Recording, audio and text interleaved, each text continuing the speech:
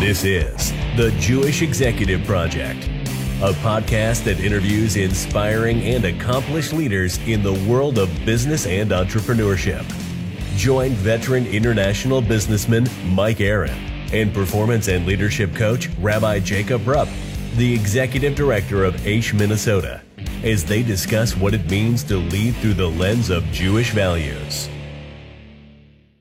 Ladies and gentlemen, we are so honored to have on Rose Schindler, who is a survivor of the Holocaust, survivor of Auschwitz, who has been spreading her story for decades to increase awareness and spread her message of unbelievable hope, optimism, clarity, the ability to be in the moment. We speak to someone who has seen truly the worst of humanity, and it's a very candid discussion about faith, about God, about the next generation, the power of the Jewish people. It's a heavy one, and one that, the first time I heard her interviewed was made quite the impression on me, and it was such an honor to be able to share her story. She is the author of an amazing book, The Two Who Survived, and I hope that this story provides you with as much inspiration as it provided Mike and me. So I just, as a short backdrop, Rose, the first time I heard you speak was on the Jocko podcast, which is something that I've been following for many, many years. And when I saw that he had a Holocaust survivor on, I was very excited. And I can't tell you, I think I had tears streaming down my face for about 3 hours, or about however long he interviewed you for. It was so deeply, at first, I was excited to hear. I brought my son in to listen to Jocko try to pronounce all of the Yiddish names of your siblings. But then right away, it became very, very serious. So from the bottom of my heart, I appreciate you taking the time to be with Mike and myself today and to share a little bit about your experiences and the lessons that came from it. I'm glad I can still do it. Let me tell you, not too many of us are available for stuff like this. In fact, Rose, I have a very good friend of mine's mother is Fanny Krasner. Oh, I know Fanny very well. Very well, right. And also just another remarkable. She always says to me, if I was 20 years younger, I'd ask you to dance, but you're probably a bad dancer. She's right. Yeah, I know Fanny. So share a little. I'm sorry, Mike, go ahead. No, one of the things that I'm so excited to be part of this podcast is I feel like I get it, but I have 4 boys, and please God, many generations to come. And to have an authentic opportunity for them to understand what happened and to know not only about the treacherous times, but about the remarkable story of survival and rebuilding a nation is something that they need to know, and they need to know it directly from survivors. And Baruch Hashem, you're here to tell it. I'm glad I can still do it. So, Rose, please share a little bit about, I guess the big question was watching the world in which you grew up disappear and having suffered so tremendously in the process. Please share, if you could, I guess, how does a person begin to rebuild after something like that? How does a person stay sane in the process of watching everything slowly happen? And then perhaps tell us about some of the experience. Just tell us a little bit. What was it like for you as you watched this horrific, unspeakable tragedy unfold? Well, first of all, I was very young when this started, okay? I was probably 9 years old in 1939 when Hitler came into power, okay? So in Europe, when you're a child, you're a child. Here today, a 10-year-old is so advanced in so many different ways, but not the way we lived. First of all, we lived in a village. We didn't have, I didn't have any higher education than middle school, but even the middle school, I didn't have more than 3.5 years of education. Because when Hitler came into power, all the Jewish kids in our village were not allowed to go to school anymore. So we really didn't have any idea what's going on. And we were so religious in Europe, believed in God so strongly that we never thought anything like this was ahead of us, okay? We just... Tell me more about that. Huh? Tell me a little bit more about that, if you could. You mean that you just never expected it to happen, or? No. No, but Rose, you said something else first. You said we were so religious, right? Right. Can you combine that into the answer to Rabbi Rapp's question? Well, we were so religious that we had kosher homes. We went to temple all the time. We were strictly going according to the Bible, okay? There was no other way. And we believed in God so strongly. I don't believe, even our parents and family, the rest of the family, I don't think anybody thought anything like this was ahead. Nobody realized that the world could be in such a bad shape that nobody even tried to help us. The whole world was silent while this was going on. Okay, so as I said, as a young girl, we were very ignorant about a lot of things. And even if there were bad news going on, the kids never knew about it, okay? It was always silent. So, as I said, we just went like sheep to the slaughter. It came upon you so quickly. Is that what you're saying? It came very quickly. Well, first of all, it started in 1939, okay? And my father was a tailor. I don't know if have you read my book? I have. Okay, my father was a tailor. He had a shop with several people working for him. And so the first thing they did, they took all the Jewish businesses away from all the Jewish people. And most of the people in our town, in our village, we had maybe 1,500 people. I'm really not sure how many people we had, but we had 600 Jewish people living in our village, okay? And strictly Orthodox. There was no two ways about it, okay? And when this started out, me as a young kid, I had no idea what was going on. Even when they took us away, when we had to leave our homes in 1944, we didn't leave before 1944. April of 1944, one day after Passover. We had no information what was going on in the world either, because we never had newspapers in our village. And maybe there were a couple of radios, but that was against the law in those days. Okay, so we were like in a prison. Our village was like in a prison. We were not allowed to leave. The only time somebody could leave if they were really sick, and because we had no doctors in our village. Okay, we had to go either to Munkach or Ungbar. We were prisoners in our villages for about 4 years or so. Okay. Would you also say that you were prisoners in your mind as well, meaning that? Well, my mind, no, because I didn't know what was going on. We were not told what's going on. We were just continuing to live as much as we could. Of course, things were not the same anymore during that time, because all of a sudden, before we were leaders of these villages, leaders in town, most of the Jewish people were business people, okay? And all of a sudden, all the Jewish people were not first class, we were third class, and we had no rights for anything. Before, we were running the villages or towns.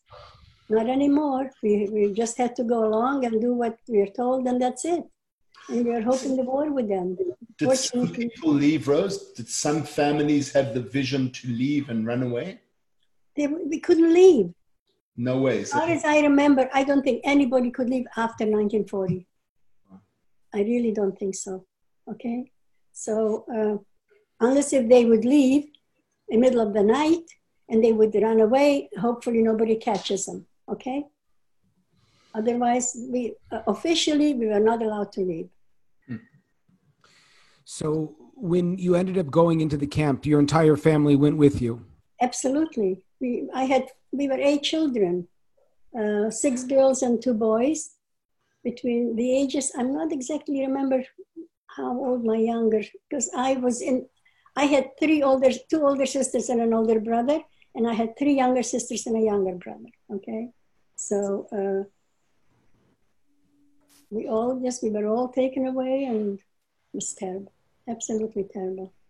We never imagined something so horrible was ahead of us. Okay, I didn't anyway. We never talked about this. Our parents kept everything to themselves. Okay. So well, I suppose as someone that went through it, and how old were you when you were in the camp itself? I was 14. 14. We were So taken in 1944. We were taken away one day or maybe 2 days after Passover. So as someone that was going through that, and again, coming from an Orthodox home and from a very insulated village in the, it was the Hungarian countryside, right? Right. Right. So as you saw all these horrific things, I think that one of the things that we as parents have to try to figure out, again, and the world has changed so much. I was seeing pictures of the Holocaust from a very young age. My daughter is she's 12. She's very aware of all of the stuff going on in the world. What was that like for you, seeing such horrific evil up front for the first time? Was it like just your world came apart? I can't even put my head in your imagine. What was that like? We didn't watch, and after we were liberated, and we went home, okay, and nobody came home besides, we were 8 children, 3 of us survived. A lot of that stuff went out of our minds. We didn't think about the past. We were looking to the future, okay? Wow. We knew what happened to everybody, but there was nothing we could do. We just looked for the future, and we didn't even talk about the past because it was too horrible to talk about it. Okay. Was that a common mentality amongst the survivors, or was it only the great? Most of us survivors, we never talked about the past, especially when we were married and we were raising children. Okay. We had better things to do. I didn't start speaking about the Holocaust till one of my son Steve, was in middle school here at Lewis Junior High, and he was in the Anne Frank story. And the teacher found out that his parents are Holocaust survivors. That's when I started speaking about the Holocaust. Otherwise, we never talked about it in our household. We had better things to do. We were I have 4 kids, busy doing this and that, and the Holocaust was the past for us. Rose, one of the things that was so tremendous about the book that I recall when you were kind of in the midst of the camps was someone told you about realizing that the rest of the world was crazy, not you. Can you share a little bit about what that statement was like for you as you were trying to kind of hold on your grasp of reality as you were going through such tremendously horrible situations? I don't remember about that. What you just said, I don't remember. And if anybody would tell me anything, the first many years we didn't discuss it, okay? But then we started talking about it, and a lot of people didn't believe what we were saying. But what could we do? We just told them. I remember every day we were in Auschwitz, how horrible it was. Okay, some of it you can't even describe. It is so unhuman. Well, the whole world was silent, and nobody tried to help us. So, how do you rebuild at such a point like that? How do you rebuild? Put everything behind you. Put the past behind you. You just move on. Move on. It's a horrible thing, and we can't live with it every day. Otherwise, you couldn't live a normal life if you think about the past. Even today. Yeah. Today is the 27th of July, and today. I lost my husband 3.5 years ago. Today would have been our 70th anniversary. I'm so sorry. July 27th. We were married in London. Okay. And it's a terrible day for me today. But anyway. Be blessed with very many good memories. Amazing. We were married 67 years. Beautiful. And I tell you, it's so lonesome to be alone. And it's so awful because I never met him when I was 16 in the hospital. When I was in the hospital, I met Max. He was born in Germany. And in 1938, all the German Jews, all the Polish Jews who lived in Germany were pushed across the border. Right before Kristallnacht, or maybe after Kristallnacht, okay? So... Did you guys share the experiences with each other, or was it really like that you had to you made a clean break and you just said, we are in this new world and we're just going to go? We had better things to do. We had better things to talk about than the past. Because every time we would start speaking about the past, we always ended up in tears and remembering our families. We all lost all our families. My family must have been, I would say, about 200 or more aunts and uncles and cousins and stuff like that. I think maybe a dozen of us survived the war. Okay? Nobody else, no, we don't know about anybody else that came back after we were liberated. Well, I've always thought that there's two forms of optimism. There's practical optimism. I have to be optimistic that I can get food, water, shelter, medical for my family. That's practical optimism.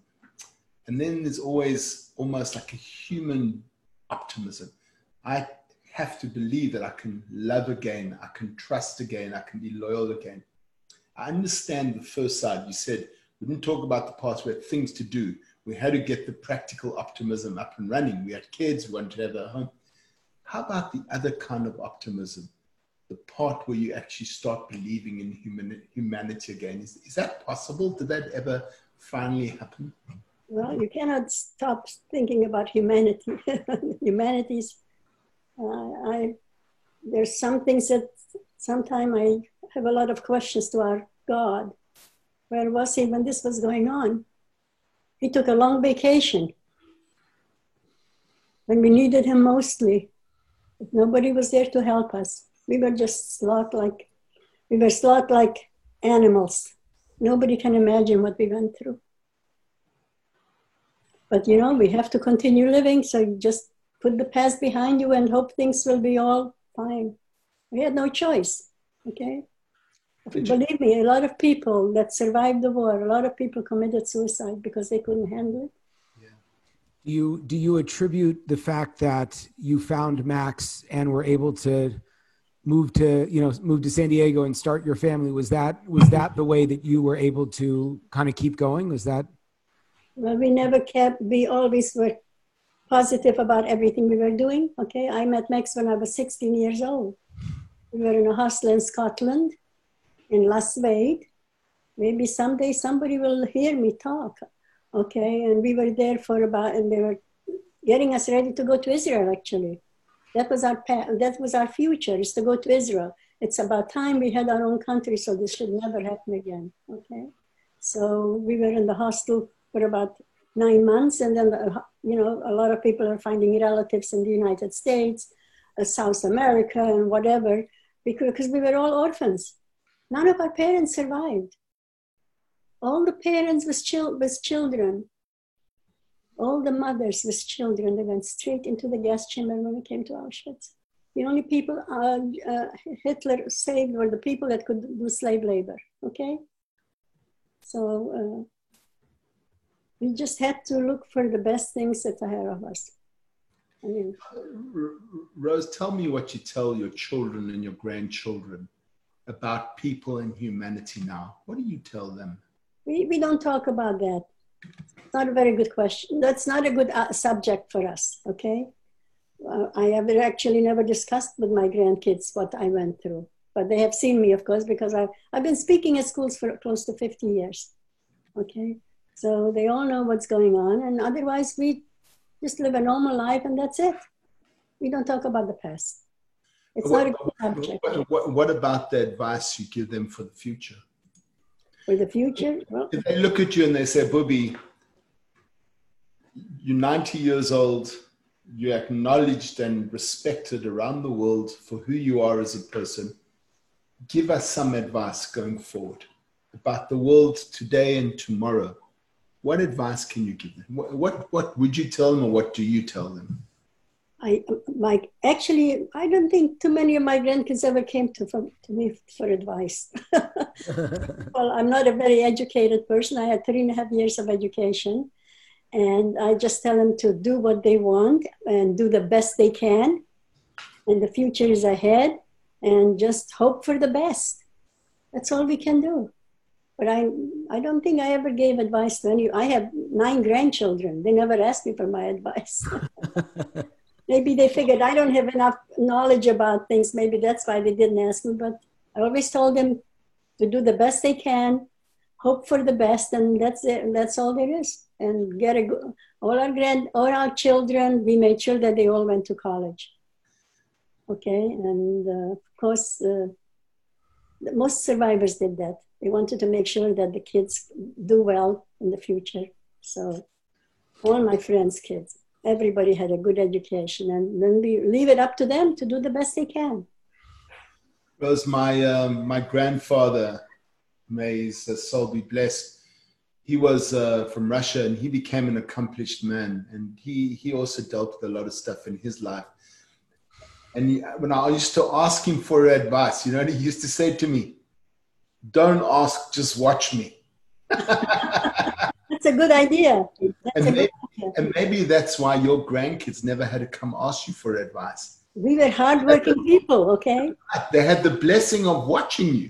Right. They watched your attitude, you and your husband's attitude. They don't have to ask for advice. They see it. They see the advice, right? Right. Well, that's true, because we worked very hard, both of us. And my kids didn't, as I said, we never talked about the Holocaust till much later. And we always gave them, you know, if they would ask us for advice, we would give them, my husband would do that. It wasn't up to me. I said, Max, you tell the kids if they want to know anything. All right. So Did you?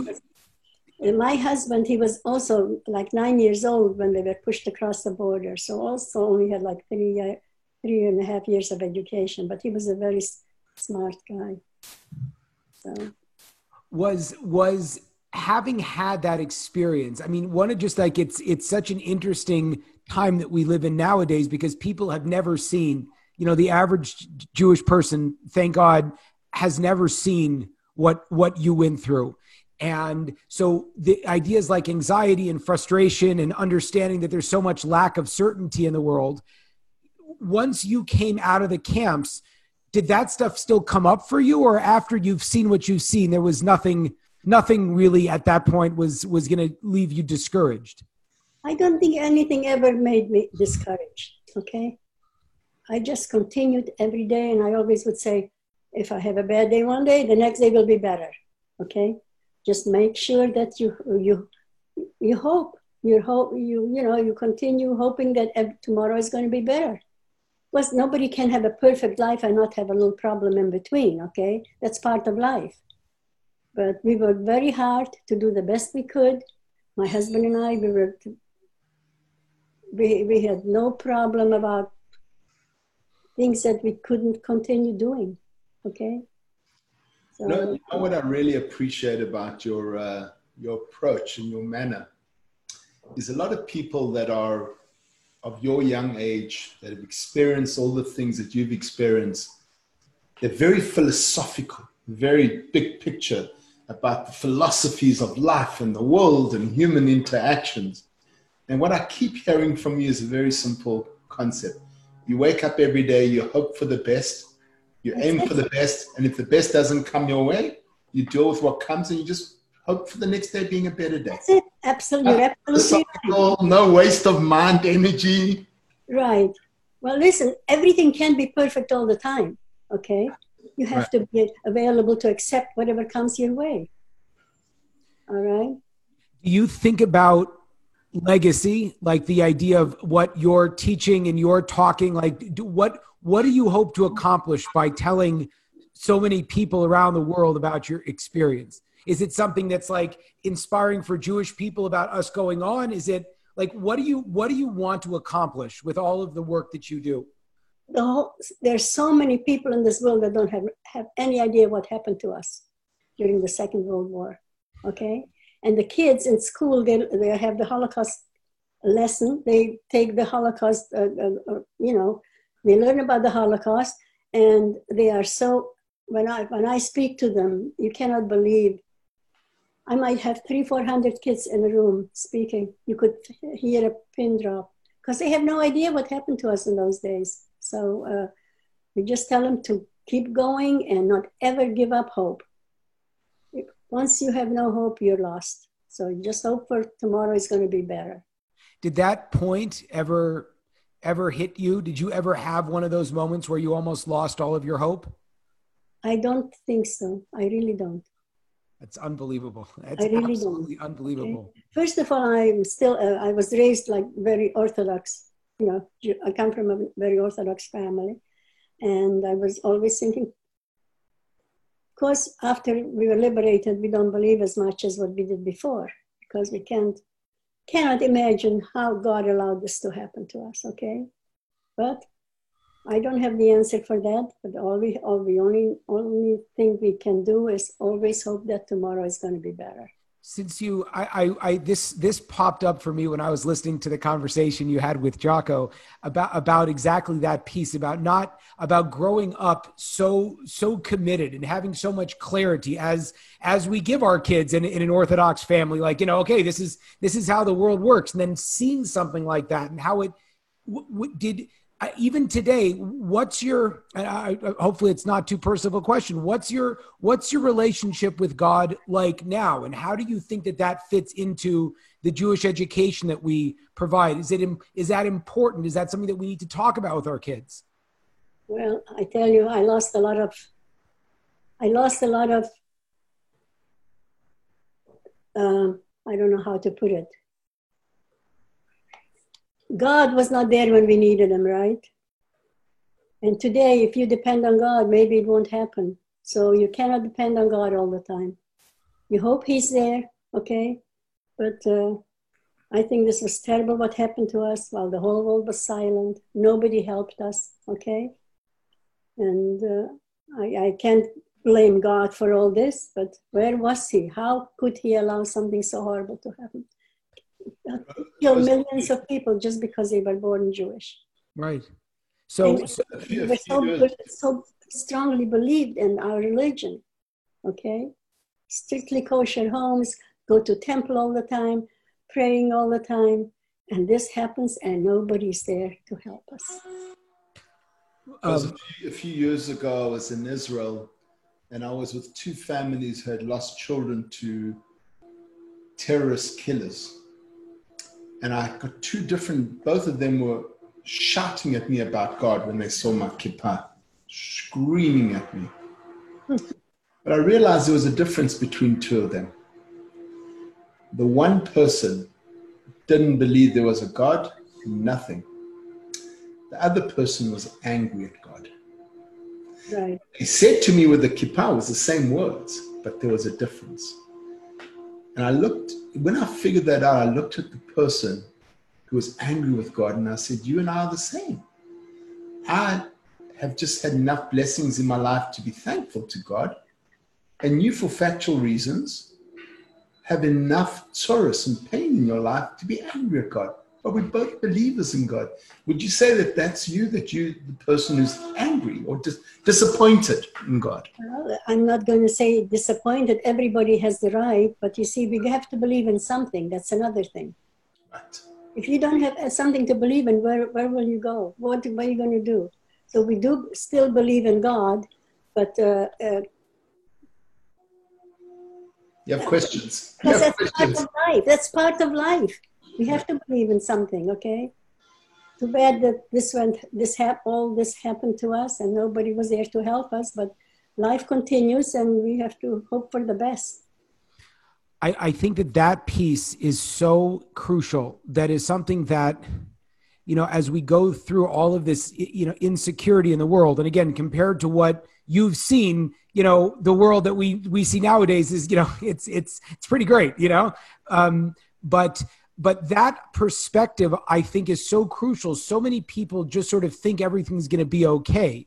And when you see instability, and that allows you to sort of believe in yourself and allow you to push yourself to do whatever you have to do, that is such an empowering lesson in a lot of ways. And maybe, again, something we can think about is that God gives you the skills, so to speak, in some ways to pursue on, because I look at you and it's a miracle raising 4 kids and have 9 grandkids and living in San Diego. One great grandchild. What's that? We have one great grandchild. One great grandchild. It's like, can you imagine thinking about being in Auschwitz? Did you see Ben's smile? What an authentic smile. Yeah. So your son Ben, he's got the most beautiful, authentic smile. Listen, we've got to hope. We can't live without hope. That's another thing, okay? If you don't have hope, what do you have? Nothing. No matter what happened to us, we always have to have hope, because that's part of life. I feel sorry for the people that have no hope. A lot of people really, they give up, they just don't think anything about who's up there, okay? So listen, I have 4 kids, 9 grandkids. All my kids, we belong to a synagogue, belonged from the time we started having children, we belonged to a synagogue. We all went to Hebrew school. They were all bar mitzvah. And my kids are married to Jewish partners, okay? So it's not, which is all very good, okay? That's the success story right there. Yes, okay. I think we did a good job raising our kids, and we're all very proud of them, and they all belong to a temple. Of course, it's not like being in Europe. It's a completely different world, okay? So, but the thing is, you have to have something, you have to have hope, otherwise you cannot live without hope. Do you think back? I mean, for me, something that comes out so strongly is that, you know, you can have a certain level of faith and then it gets tested so tremendously. And part of the beauty of Jewish history is that there's so much of it. And so we can sit with you and you can think about the home that your parents raised you in. And you'd think that something like the Holocaust would have just ended the religion right there. It would have ended the Jewish people right there. And here you are, you know, all these decades later, and the Jewish people are stronger than ever. You have the country of Israel, which is flourishing. You look around San Diego, LA, America. What's that like? Do you ever like think back about what it was like to walk out of Auschwitz and, you know, when you were going to go to Israel, that Israel was a nothing, and you look at the world, like what is that like for you to see? Well, actually, we were planning on going to Israel because it was time we had our own country, okay? Something we can... What was that like? The fact that you would go from Auschwitz and losing your whole family, the fact that Jewish people would have their own country 3 years later. What was that like for you? Tell me. Let me tell you, we were all hoping to go to Israel, actually. But there were so many problems in Israel that and some of our friends that did go to Israel, a lot of them got killed. They would take him off the ship and go straight into the military. Right. We all sent boys, okay? So actually my plan was to go to Israel. But then we found out that there's so much killing going on, you know. And of course, when it became the state in 1948, which is like we were already over 2 years in England, okay, and a lot of us have been offered, certificates to come to America or Australia or New Zealand or whatever. So a lot of us decided to do it that way instead of going to Israel, because too many people were killed in Israel the first 10 years or so after the war. Okay, so I would still like to go to Israel. Actually, it's never too late. Never too late. If my kids would be willing to move to Israel with me, I would go tomorrow. You would really? Yes. What I guess, you know, your perspective. Can you imagine being an Israeli, walk on the streets, it's your own country, it's such a wonderful feeling in your body, okay? Nobody can call you a dirty Jew or make some bad remarks and stuff like that. If my kids would be willing to go, I would definitely go. Do you have that? I guess one of the fascinating questions is, you know, there is sort of a rise, or people speak a lot about kind of the rise of anti-Semitism. Is that something that bothers you, or you've just become such a master of just living today and just trying to spread positivity that you don't spend time hearing about the bad stuff? Well, of course it bothers you. You can't help it, okay? If somebody makes some terrible remarks. You know, when we lived in Allied Gardens, our first home was in Allied Gardens, and one of our neighbors and my kids would be playing with all the kids in the area. And one day, one of the young girls, was probably maybe 5, 6 years old, called my daughter a dirty Jew. And that really got to me, okay? We were so upset about this. And of course, the whole family, they did not make any efforts to come and apologize to us for what happened. But anyway, so that's when things, you know, were pretty tough about, and I was hoping that nothing like this happens again to any of my children, okay? Yeah. So they were neighbors and they were playing every day, and somebody says a word like that, and you dirty Jew. So it was up to the parents. It was there. They must have been talking about this a lot at home. Absolutely. How else would a 5-6-year-old know about this? Right. So, You know, Rose, I've never. Oh, go ahead. you use the word hope a lot. You had so much hope, and that's what got you over the past. that's it. That's When it. people talk about hope, I often say to people about hope, and they'll say, hope for what? Hope for everything that's in your life. Yes, tell me what your hope No for. matter what you do, you have to have hope. If you don't have hope, it's not a good idea. You're down, okay? Because everything is not 100% perfect. You have to work very hard to make it perfect. How is that? By not giving up, okay? Was it? Keeping hope alive while surviving the Holocaust. That's my book. See this? Yeah. Yes. Keeping hope alive while surviving the Holocaust. If we would have given up hope in the camp, we wouldn't be here. You have no idea what we went through in the camps. In Auschwitz. I was in Auschwitz, and then we were in Freudenthal in I don't know if it was Germany or Austria, but we were I was Camp C in Auschwitz for 4 months because I was skin and bone and they would never select me to go to work. So, and every time they had selections to be taken to, because the reason they brought us there is for slave labor, okay? So we would have selections all the time, and the first 10 days we were in Auschwitz, we didn't go for selection. We said we have time. You know, that Auschwitz started in 1942. There were thousands and thousands in the camp I was in. We had 30 barracks. Every barrack had 1,000 women. One barrack was a kitchen, one barrack was a bathroom. This place had so many people there. And they would always come select people to go to factories to work. So how many people, every time they would people shared the toilets? How many people shared one toilet, Rose? Who said there was a toilet? Wasn't there? There was no toilet. There was one barrack that had sinks and holes in the ground. Toilet in an Auschwitz? No way. This is a Zehllager, they called it, okay? I don't even remember going, all I know is that there was holes in the ground and there was sinks with cold water. And I was in Auschwitz for 4 months. And I had the same clothes for 4 months. Can you imagine what conditions we were in? Because this was a transitional camp. You come, you get selected, and you leave. The only people who were behind, staying in these camps, are the ones that were not selected to go to work, okay? And of course, people died daily. Every time you go out from the barrack, you'd see people on the electric fences. A lot of them couldn't handle it anymore. They would just go on the electric fence, put their fingers on their hand. 20 seconds later, start blood coming out of their nose and they're dead. They would pick up hundreds and hundreds of people every day with their wagons. Okay, people just, it's almost impossible to explain how horrible it was, okay? So, and every time they would come to our barracks to select people to go to factories to work, the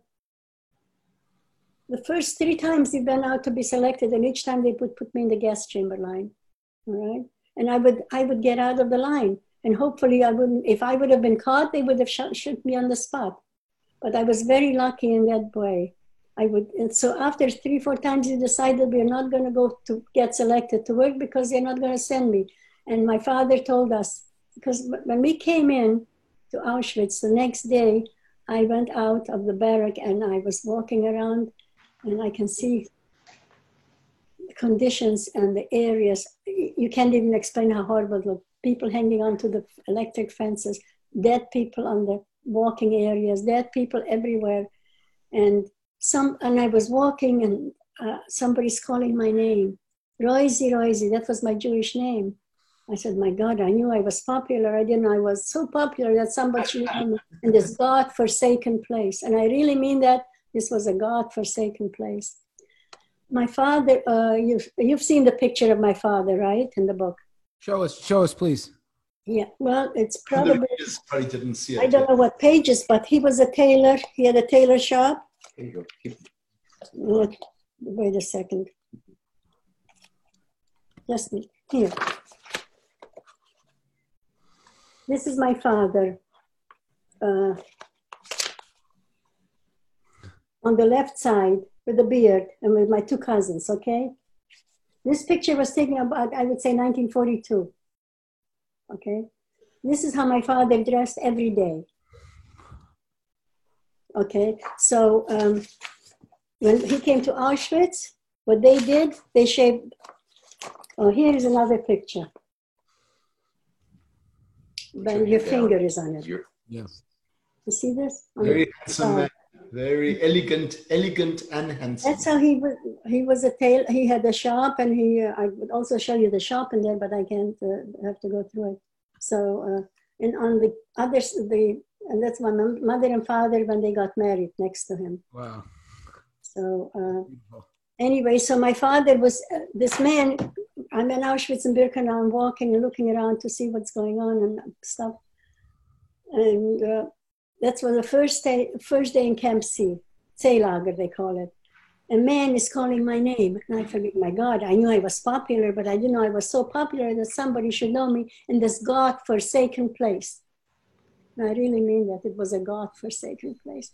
He says, Rosie, Rosie, don't you recognize me? Because my father was already, this was an all-women's camp, but for the day that we came, the next day, they were keeping them there temporarily because they were going to be sent out the next couple of days. So my father was, in rags and shaven, all the hair shaven on, the beard shaved. I mean, and he says, Rosie, Rosie, don't you recognize me? I said, oh my God, that's my father. We kissed and we hugged. And he said, the first thing he said to me, where's your mother? And I said, I really didn't know at that time. Okay. And I said, I'm here with my two sisters. And my father said, he's here with my brother. They're here temporarily. They were already selected to go to a factory to work. So he was telling me, whatever you do, stay together because you have a much better chance of surviving. And then stay alive so you can tell the world what they're doing. Okay? So, and then I was alone and my father was alone and we made up to meet the next morning. So I brought my two sisters with me the next morning. And my father brought my brother, and he repeated the same thing. Whatever you do, stay together and then stay alive so you can tell the world what they're doing. We said goodbye. I never saw my father and brother again. They didn't make it, okay? So unfortunately, that life continued, and what could we do? We just had to hope for the best. And that's life, okay? So, Auschwitz was so horrible, you can't even explain it. And the worst thing is that the whole world allowed this to happen. Nobody tried to help us. Yeah. Innocent people, just because we were Jewish. Unfortunately, I had this conversation with a friend of mine recently, and I was saying to him that when the world is crazy with COVID and Corona and everything is turned upside down for people, and that I said, as Jewish people, every single Saturday we read about our history, a chapter in our history. And there's a reason why we're always nervous about the world and why we're nervous about our neighbors and all that is because history has taught us that we have to be nervous about the world. That in times when we need the world the most, the world has let us down. Right. For thousands of years. It wasn't just then. For thousands of years, we've realized at the end of the day, we have to watch for ourselves. Right. You have to have hope. Do you know that in 1935 or 1936, I probably was maybe 5-6 years old, we had an epidemic in my village. Oh, really? Children. My sister, I had a younger sister who was maybe, I don't know how old she was, actually, because this was probably 1935 or 36. It happened on Shabbos. Kids got sick. A whole bunch of kids in our village got sick. Not adults, just kids. They got sick on Shabbos. They died by Wednesday. A whole bunch of them died by Wednesday. And one of them was my sister.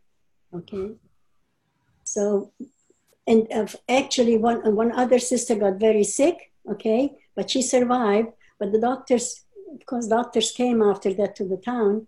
they said to my father, her name was Blimchu, the Jewish name, okay? Blimchu is a flower, okay, a blim. Anyway, she got sick, and but she survived this disease, and so my father said we need to take her, because we had no doctors in my village. So my father took my daughter to Budapest, and the doctors told him the same thing. I know you came here to get some help, but I don't think she'll make it. So the thing is, he came back and he did everything he was told to do. She survived. And after that, you know what they did? You know, being that she survived this war, they gave her another name, a second name. In the Jewish religion, when somebody survives a horrible thing, they get a second name. You know that, right? Yeah. Sure. So, and she survived, and she was a beautiful girl, blonde. She was the only blonde. All of us had dark hair. She was the only one that had blonde hair and blue eyes.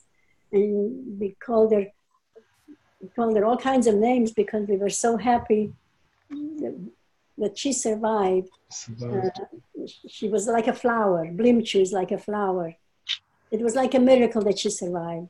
But wow. So many of the kids passed away. Probably almost, I would say at least 20 or 30 kids within 3 days. Okay. And one of my sisters was part of that. So as you look around at the world today, and with all the people that are following you and trying to inspire people to have hope, what are some of the most important things that you want to tell out of the audience, the people that are like, because it's a hard time now, and you've seen the worst of humanity, and you know, thank God we're not there, but people are under so much pressure, and there's so much insecurity in the world today, and it's parents and it's kids and it's everybody. So what are some things that you think are the most important for us to keep in mind during these difficult times? Well, you just have to follow the rules. Don't go out without a mask, okay? Okay. Because that's going to save you. All right? Yeah. I don't know if they have no medication to help you. Hopefully they'll come up with it within the next month or so. Probably from Israel. I never thought it would take that long for them to come to find so many very smart people in this world. What's going on? How come they cannot find a cure for this disease? Because it's man plans and God laughs, right? Yeah, you're right. Nature, you know, this is nature, right? It's. Well, just hope that it will soon be over and we'll get over it, and just life continues. All right. But when you go outside, make sure you put a mask on. I shouldn't even say this because I myself go out and I don't put my mask on. But I will stay 5 feet away from me. You know, I walk in my neighborhood. I tell you, all of a sudden, we all know each other in our neighborhoods now, okay? Before, we didn't know a lot of our neighbors. And it's a horrible thing that's happening, but it was kind of nice that we are meeting a lot of people, and we are all hoping for this cure to be gone. Back to hope, right? Well, we have to have hope. You cannot, if you don't have hope, you cannot live. While you're on the line, I want to Google the dictionary definition of hope. Do you mind if I do that? No, go ahead. I wonder what the definition is.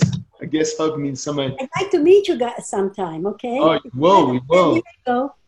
Here we go. So the definition of hope is a feeling of expectation and a desire for a certain thing to happen. It's an optimistic state of mind that is based on an expectation of positive outcomes in one's life or the world at large. It's a good thing. It's fine. Yeah, that's your definition, is that you don't have to know what it is that you need. What you're hoping is that it's going to be positive, right? Absolutely. Absolutely. That's how we survive every problem in our lives, okay? Yeah. Rose, the book is called To Who Survived. Right. It was such a pleasure. Thank you so much for sharing your story, the story of you and Max. It's an unbelievable inspiration. We want to wish you the best of health and happiness for you, for your family, and it would be such an inspiration to meet you next time we're back when I'm in San Diego. And come down to San Diego. You're you can even stay in my house. How is that? Thank you for listening. We appreciate your support. For more information or how to reach us, please follow us on social and reach out to jrupp@aish.edu.